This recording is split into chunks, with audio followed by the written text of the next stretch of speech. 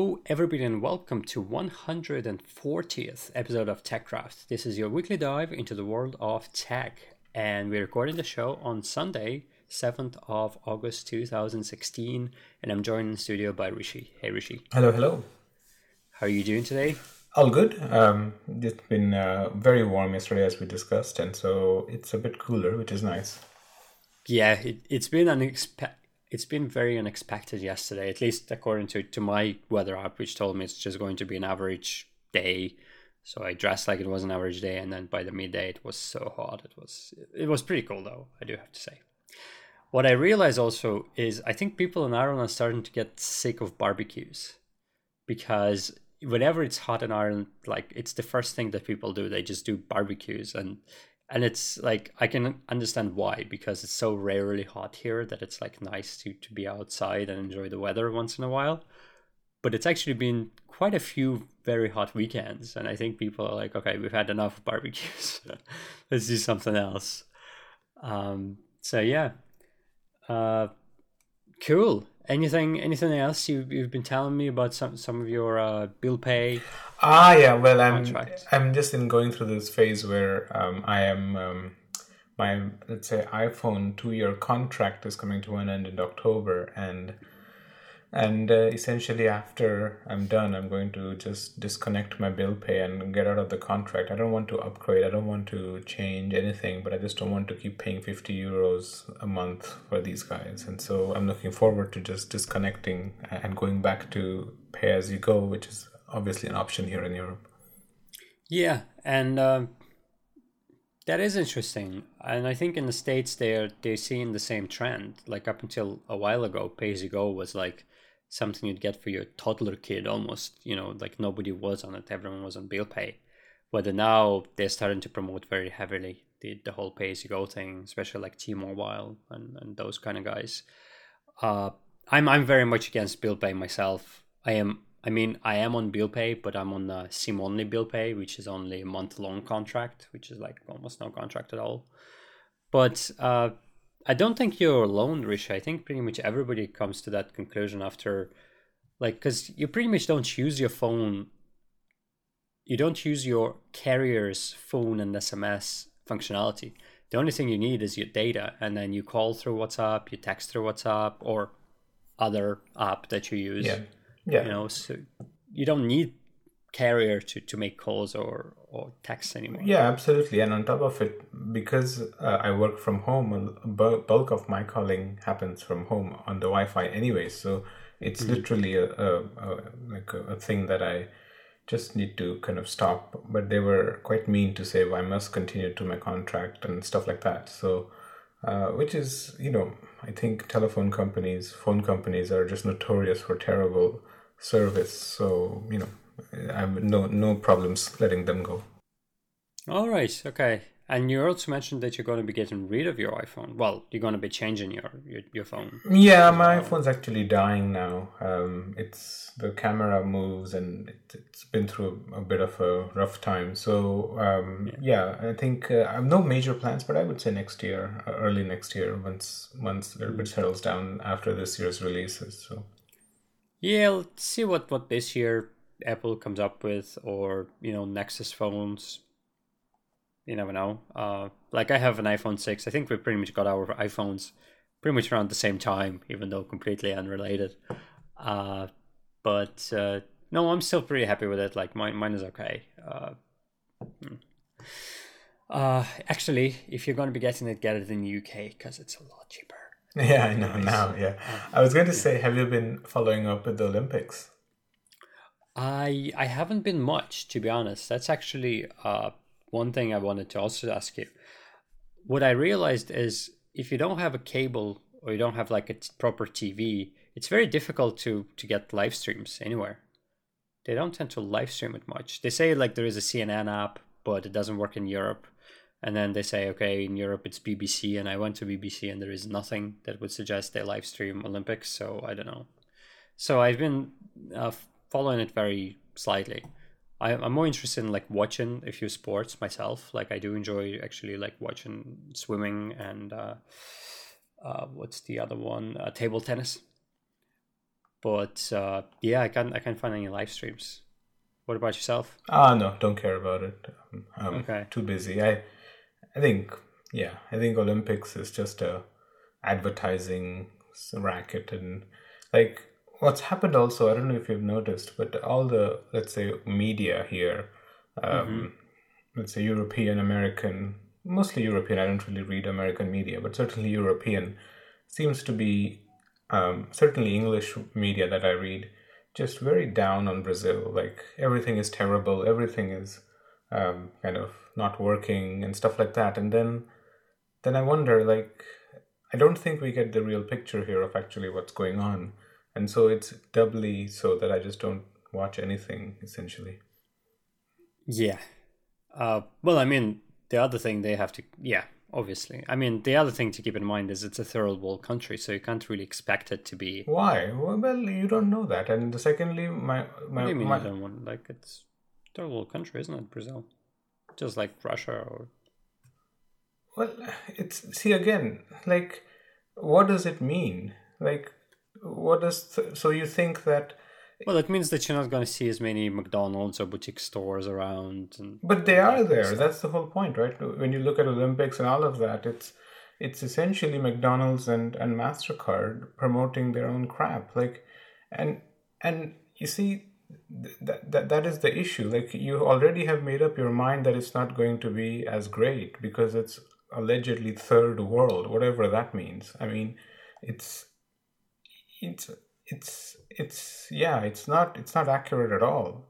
I mean, the people in Brazil have their issues just like people everywhere else, and just because I Mhm. feel like it's not in Europe, it's a kind of a way for the, let's say, the mainstream media to diss on a country, and but they will never diss the Olympic organizing committee for selecting it, right? I mean, they have no Yeah, problems taking the money from endorsements. If a, let's say, a British or an European company makes money off endorsements, that's okay. But Brazil is terrible. Like, I think that this, I don't but I know. think it's the same all the time. Whenever there are Olympic Games, they always complain about the country. But at the end of the day, if you enjoy the sports, you just watch the sports. And I think it's my boycott. I think that we need a generation of people who boycott the Olympics, and then they will learn. Like, just like with a lot of things in the world that are going on, like, people need to wake up to a new reality. These guys are at, like, they're just. I think they operate at a different level. I mean, how can you say that the companies who make money off the Olympics are okay, but Brazil is terrible? Like, like, it's totally hypocritical, right? I mean, if it is so bad, then ban these companies from operating in Brazil. If you really care about the Olympics in that way, so I actually haven't, to be honest, followed any of those news, so I don't know what they've been well, you talking just look about up you there. just look up any news on Brazil. It's just rooms are unfinished. There is Zika. There is this. The Russians are banned. They're The terrible. only thing I've heard about is that Russian diplomat was being magged, Well, and but he. so then don't send these people, right? If you really worry about this, stay home. Skip the No, but the Olympics. Russian diplomat like fought off the guy who was trying to rob him.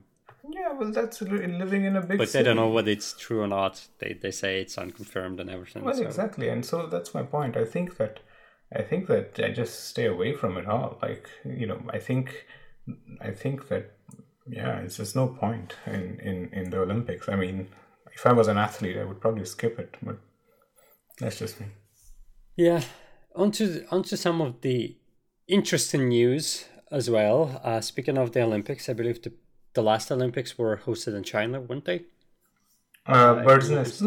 no, London, Oh, that's right. Sorry, London. Oh, China was then even before that. correct, Okay. 2008, yes. Uh, so then it's not going to be as good of a transition as I was hoping it would be. But speaking of China, Bitcoin. So Bitcoin is China is one of those relatively few countries where Bitcoin is completely banned, which is making this news even more interesting. That one of the biggest Bitcoin exchanges in the world is actually in Hong Kong, but I guess Hong Kong it was always a bit of a separate No, They, well, Hong Kong is one country. China is one country, two systems. So Hong Kong and China are Hong Kong, although is China, they have Hong Kong laws which are different from Chinese laws. yeah. And I'm guessing one of those differences is that Bitcoin is not banned in Hong Kong. So this Bitcoin trader, which I'll actually get the name for you, it's Bitfinex, was hacked. And 120,000 Bitcoin was stolen from it, which actually caused the price of the Bitcoin to plummet by 20%. And it was a huge scandal all over, which you might be interested. I know Rishi was when I brought it to his attention of why the heck are we talking about Bitcoin? The thing is that Bitcoin's been out of the news lately, and I think it actually did it some good because it's been fairly stable in terms of the pricing. And I think people who were using it have been very happy using it without much noise or media attention, which caused the price to, go up and down like crazy. It was steady around $650 or so, and now it plummeted again. But I think it bounced back, sort of. So, yeah. So, Rishi, I know, what's your take on it? Do you think that Bitcoin essentially has become already this niche currency, which, as we kind of had the season on it, we thought that it would be, and that's it? That's about as popular as it'll get? Or do you think that... Well, I mean, I think it's really great that Bitcoin is still around. So what that tells you is that the technology is maturing, that people, let's say, are getting used to using Bitcoin or understanding Bitcoin and getting, let's say, a mental model of it. So I think that's really great. I don't think that over the past, let's say, couple of years, Bitcoin has, let's say, become mainstream, in quotes. I think that it's there, it exists, it's really great. Now there is this hype around Ethereum and like the alternate cryptocurrency, and that's also great. I think that Ethereum, Bitcoin are just on an evolutionary path, and I really, really doubt, Sergey, that Bitcoin will be let's say, the digital currency that you and I perhaps use. It's great for the people already in the ecosystem, but I think what they're doing really is building the knowledge base, building the learning curves for the one that actually gains mainstream attention. And we've discussed this to death. Like, the reason why people use Bitcoin is because there is a huge incentive for the people who started Bitcoin initially to keep on using it, and lower incentive for people coming in later. So I wouldn't be surprised if the earlier people will continue using it more and more and more just because it's in their interest. So that doesn't surprise me. I think what would be more interesting statistic is how many new people are, let's say, joining in the ecosystem with new goods and services. And of course, there's no, let's say, concrete data on any of this. Well, you can sort of one metric you can use for that is absolutely how many retailers are adopting Bitcoin as one of the payment methods. And to be honest, I actually see quite a few pretty big retailers where you go to them and they say, we accept Bitcoin. So, it's like, the thing is, as we already discussed previously, you and I, we tried to buy some Bitcoin, and that's not an easy thing to do. As it turns out, it's actually very difficult to buy Bitcoin unless you mine it yourself. But even mining it yourself isn't easy either. So, yeah, getting Bitcoin is a pain. Yeah. Well, I mean, the Coinbase, which is, let's say, the goal of Coinbase was to make Bitcoin mainstream with easy user interfaces and things like that. And even they emailed saying they now support Ethereum. So I guess they're also realizing that diversifying away from Bitcoin is a good business strategy for them. So I wouldn't be surprised if Bitcoin continues but remains this niche thing while people learn from that and invent new, let's say, coin technologies. Yeah. So the other piece of news, again, guys, it's another week of relatively slow news. So I do have to mention Pokemon Go because it wouldn't be a summer show without Pokemon Go news. It's been banned in one country, I think it was Iran, wasn't it? I actually don't have it off the top of my head. I think it was But it Iran. I'm believes not sure. Yeah, yeah. countries are starting to ban it. Essentially, that's kind of the news. So that's starting to happen. Well, I actually have an interesting kind of an anecdote slash just a thing that happened to me. I was browsing the App Store the other day just to kind of check out something. And I went to the Pokemon Go app in the iOS App Store, and in that there are reviews. And if you go to the App Store now and check out the reviews, it's most of them, let's say, are 1-star reviews.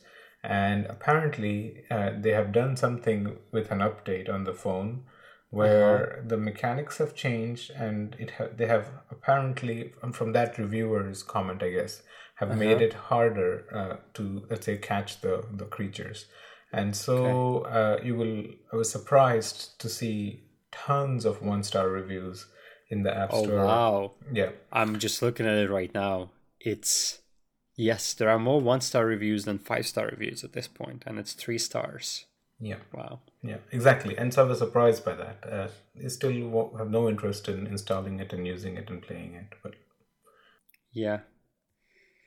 Interesting. Like, we can say what we want about it, but at the end of the day, I do have to say it is definitely an interesting phenomenon that we're seeing. Like, I haven't seen anything so widespread, I think, since the iPhones, since the start of the iPhones. I don't think we had anything. But but that's one of the criticisms of the phone, where one, let's say, company hits it big, and now you'll have 50,000 copycats trying to replicate it, trying to think that I am going to be the next Pokemon Go, and then people get trapped in this cycle of location-based games is the thing, and then now you'll see tons of games like that. I mean, that's what happened with Zynga. That's what happened with Angry Birds, and so Angry Birds. That's right. Sorry, that was the thing. Yeah.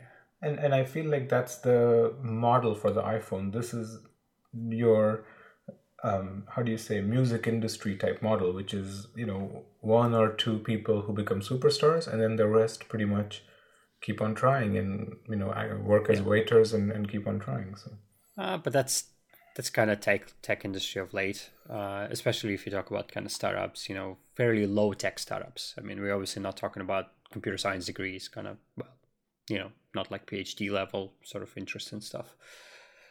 So the other, actually, since we're talking about the phones, and I think it completely flew out of my mind as I was talking about it. Sorry, I completely forgot what I would want to talk about. Anyways, so then we'll proceed with the show unless I remember what I wanted to chat about. Firefox goes multi-threaded. In Firefox 48, so the interesting thing is, I think, Chrome, which would be probably the biggest browser at the moment, had multi-threaded for a very long while now, hasn't it? From the beginning. From the very beginning, was it? Yeah. Okay.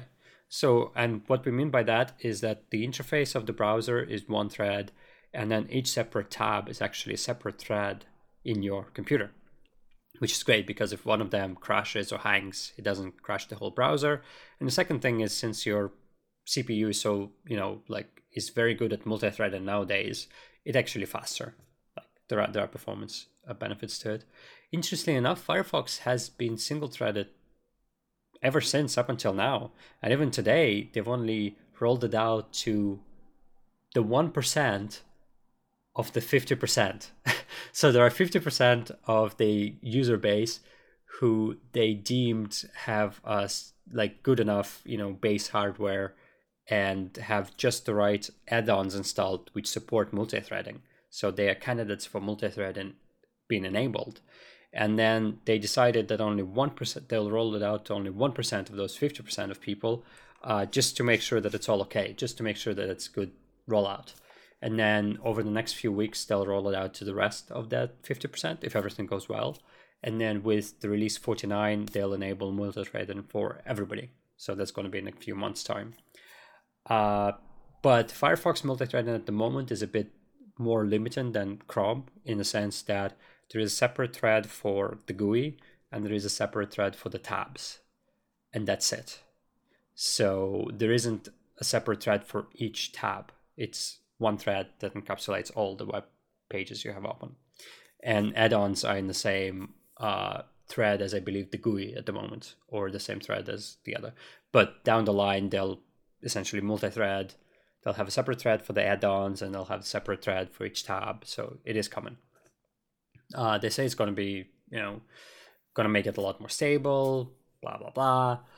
I'm looking forward to it very much. I've actually switched from Firefox back to Opera, especially because of my Linux distro.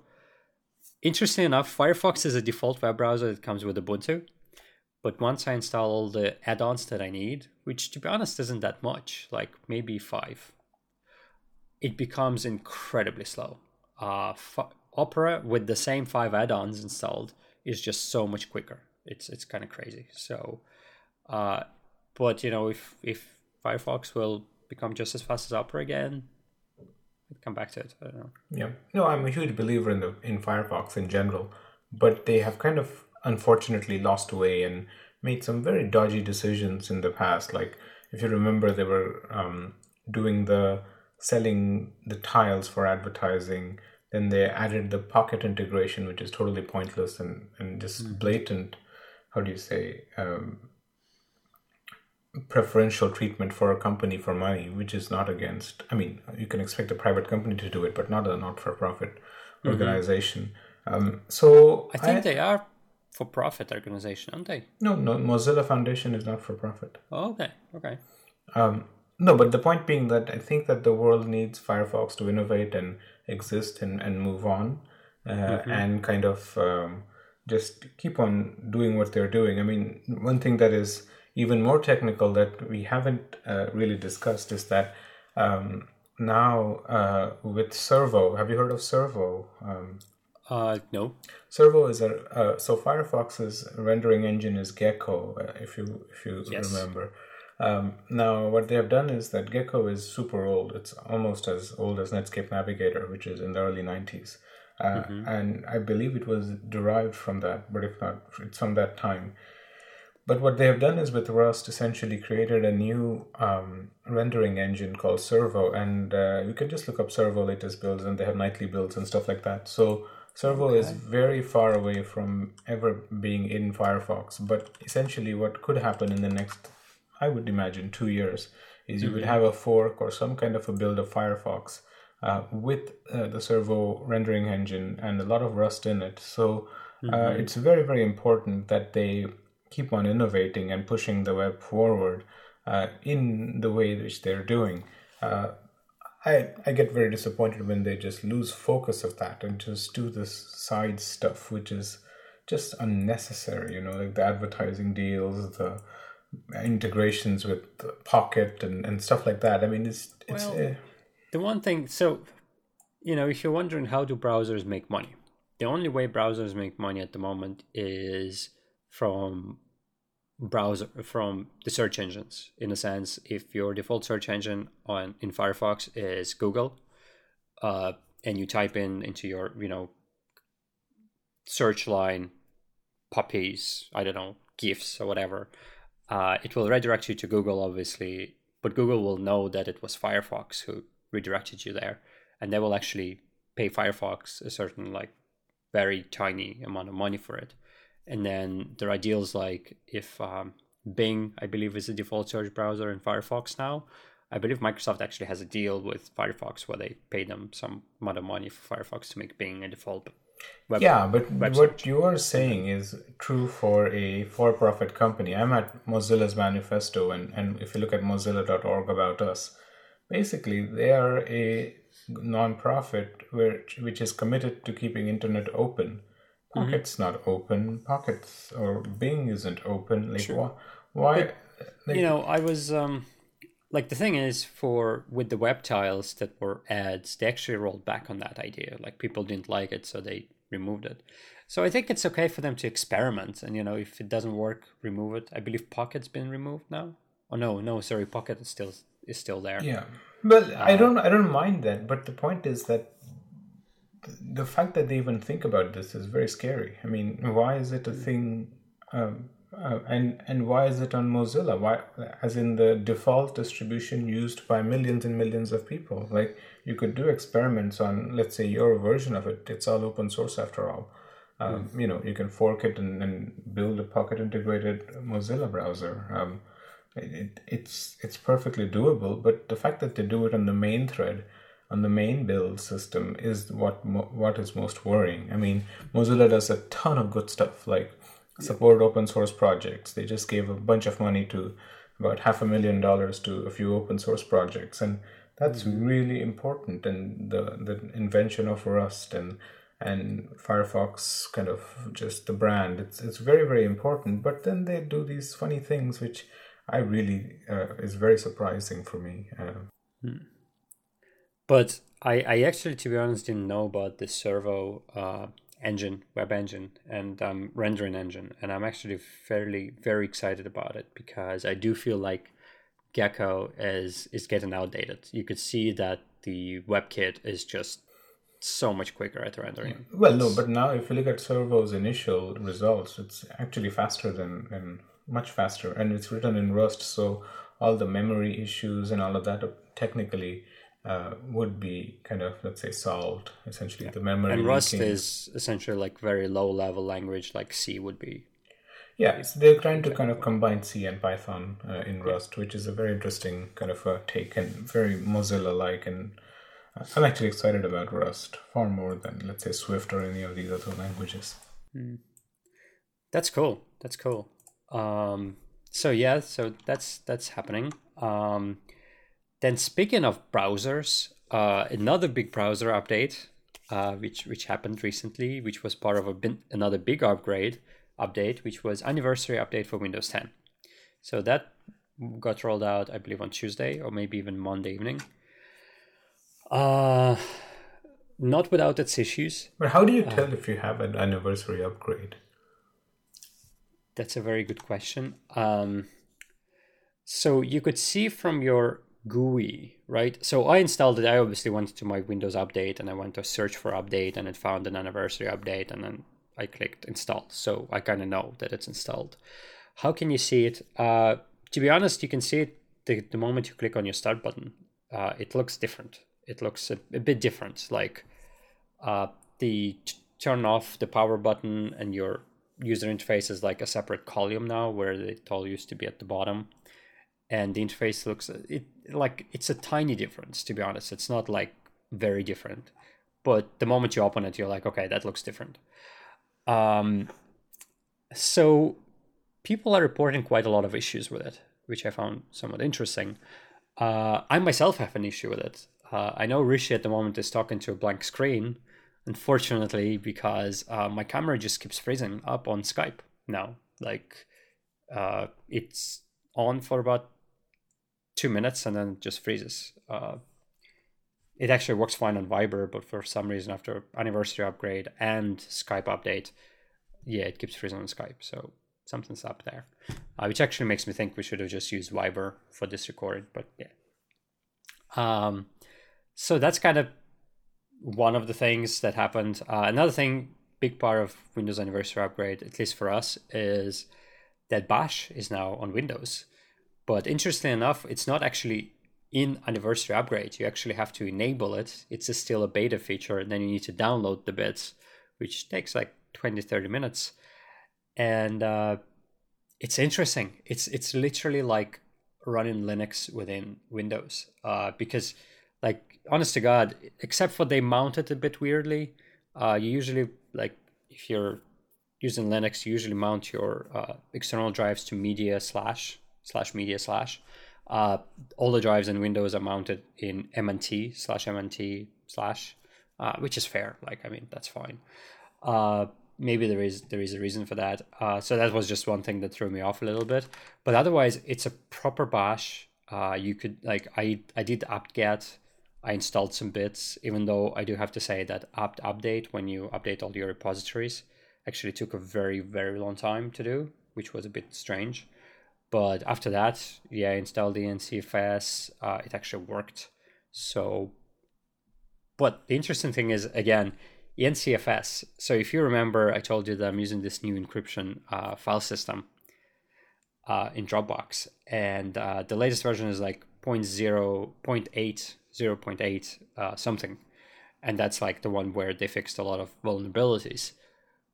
But the version they ported on Windows is still 0.7. And the interesting thing is the only version I could get through the bash was 0.7 as well.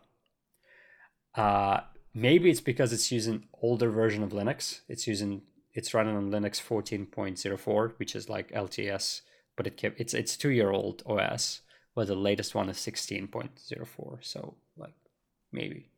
I don't know, but still, it's great to see that.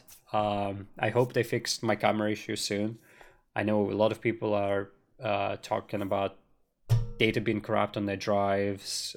Computer keeps freezing. Is it faster though? Does it feel faster? No, but to be honest, Windows 10 is fast as it is. Like, it was fast. So no, I wouldn't say it's faster at all. I don't know if it's supposed to be faster even. It's just a bunch of new features introduced, which didn't make it any slower. I can tell you that much. So that's what's as good. But yeah, it's interesting. You're no longer like, you don't have Windows anywhere in your primary systems anymore, right? No, I mean I'm looking to get back to it, but yeah, not at the moment. I haven't seen it. I did upgrade my laptop, my older laptop, but I haven't seen it yet, and I'm looking forward to it actually. Yeah, it's interesting. It's like a new Windows, but you get it for free, and it's relatively simple to upgrade. Like, I know some people are saying that they do actually have issue upgrading to it, but for me it was smooth. It took a while, but it was smooth. So yeah, a lot of people at the moment recommend to kind of stay away from it for a couple of weeks until Microsoft fixes all the kinks. Considering my camera issue, which is like a tiny issue which is affecting me in a very slight way, but it is a pain still, right? And you're kind of thinking, So oh, it disrupts your regular workflow. So yeah, I mean, I don't know. There is a theory, I guess, that says you should always be one update behind. I don't know if that's an option anymore, but certainly there is some merit in it, isn't it? There is, absolutely. And I'm pretty sure if you don't force Windows to check for updates, it probably won't update you for a couple of weeks, for like a week or so, to anniversary update anyway. I was just impatient. So, okay, we do have maybe time for like one small piece of news, and that's up your tree, Rishi, 100%. China launches a bus, but it's not it's not the usual bus you're thinking about. Rishi, tell us all about it. Well, it's called the futuristic straddling bus, and essentially what it is if you can think of a bridge on top of a highway that moves, and then it's got tracks, and so it's like a inverted U shape. I wouldn't call it a bus, but anyways, they call it a bus. Yeah, it's more like a train, isn't it? Because you do have your rail tracks. Yeah, it's like a moving bridge to me. I mean, yeah, bridge on, let's say, tracks. If you put a overhead bridge on tracks, essentially that's what they have. Yeah. It's an interesting idea. It's so basic, but the second I've seen it, I was like, wow, that's wow. No, I mean, the thing is that what they're trying to do is to reduce the number of cars on the road, and apparently they have tried out a bunch of things, which is plate restrictions, which is like, even number plates on some day and odd number plates. So they have all of that kind of stuff, but that doesn't seem to help. And what this does is this bridge, I would call it a bridge, this kind of straddling bridge, goes at around 40 miles an hour. So that's about, I think, 60 kilometers an hour, which is quite fast. And it can carry up to 1,400 people in it while moving. And there is about 7 feet of, let's say, it's 7 feet high from the ground, essentially. So cars and other, in this video, they had 2 lanes cars. Cars can kind of overtake and do what they're doing underneath it. I think it's a worthy experiment. I'm not sure how, if it can be put in every, let's say, road. Obviously not. But I'm sure there are certain corridors where something like this would be very, very useful, and to get cars off the streets. I think what I'm more interested in is how do you identify those roads? Because it's not just a matter of the number of people using it, it's also to do with the terrain, the slope of the road, the kind of the, how do you say, the turns or something like that. And so, yeah, it's very exciting. What was fascinating to me, if you look at the video that they kind of, it's on YouTube, it's a simulation video, is the way it turned, and it kind of just turns along as if the highway turns, and so I thought that was quite amazing, actually. So I guess it's good that they're trying something out, and to kind of something, let's say, truly new or novel, at least. It's very ambitious. I think China is one of the only places where it's one of those things where the Communist Party decrees that this needs to happen, and it happens, And so I think it's really, really, really interesting. I mean, this is, for me, kind of as close to science fiction as you can get. I mean, no, well, to be fair, it does need to be floating. It does need to be floating. But it's the next one, no? I mean, But the thing is, I think that from the looks wise and the visual aesthetically, it looks like science fiction, with these things zipping around and cars going underneath them, and yeah, I mean, hats off to them. I must say, like, I mean, we can be quite cynical, at least I can be quite cynical about these things, but I think that there is certain how do you say, learning to be had by just trying these things out. And it may not work, and it may work only on one, let's say, road, but man, like, they will learn and hopefully create a better one, So I think kudos to them. Yeah, I mean, it's it definitely, like, no, it's just awesome, I do have to say. Well, the one thing is you do have to put infrastructure for it. Unfortunately, you do have to lay tracks, so it's not that easy to put it into exploitation. But yeah, I mean, it fights everything. First of all, this thing doesn't have to stand in traffic. Amazing. Unless obviously they put, like huge trucks on the roads where these drives where they can't fit underneath it. Then you have an issue. But I'm sure they'll have laws where those trucks cannot be on the same road as this thing. But then it doesn't strain the traffic. The traffic doesn't affect it. So it's a win-win. Like, you obviously need to have the right place for it, but otherwise it's for sure. I mean, you're moving 1,400 overground in one go, 1,400 people. I think it's a huge achievement. I mean, imagine the number of buses that will be required to move that kind of people. And I think that there is something, how do we say it? Something so basic and simple about it that is so appealing to me. Yes. It's like so simple that it's almost like, well, why didn't we think of it, kind of a thing.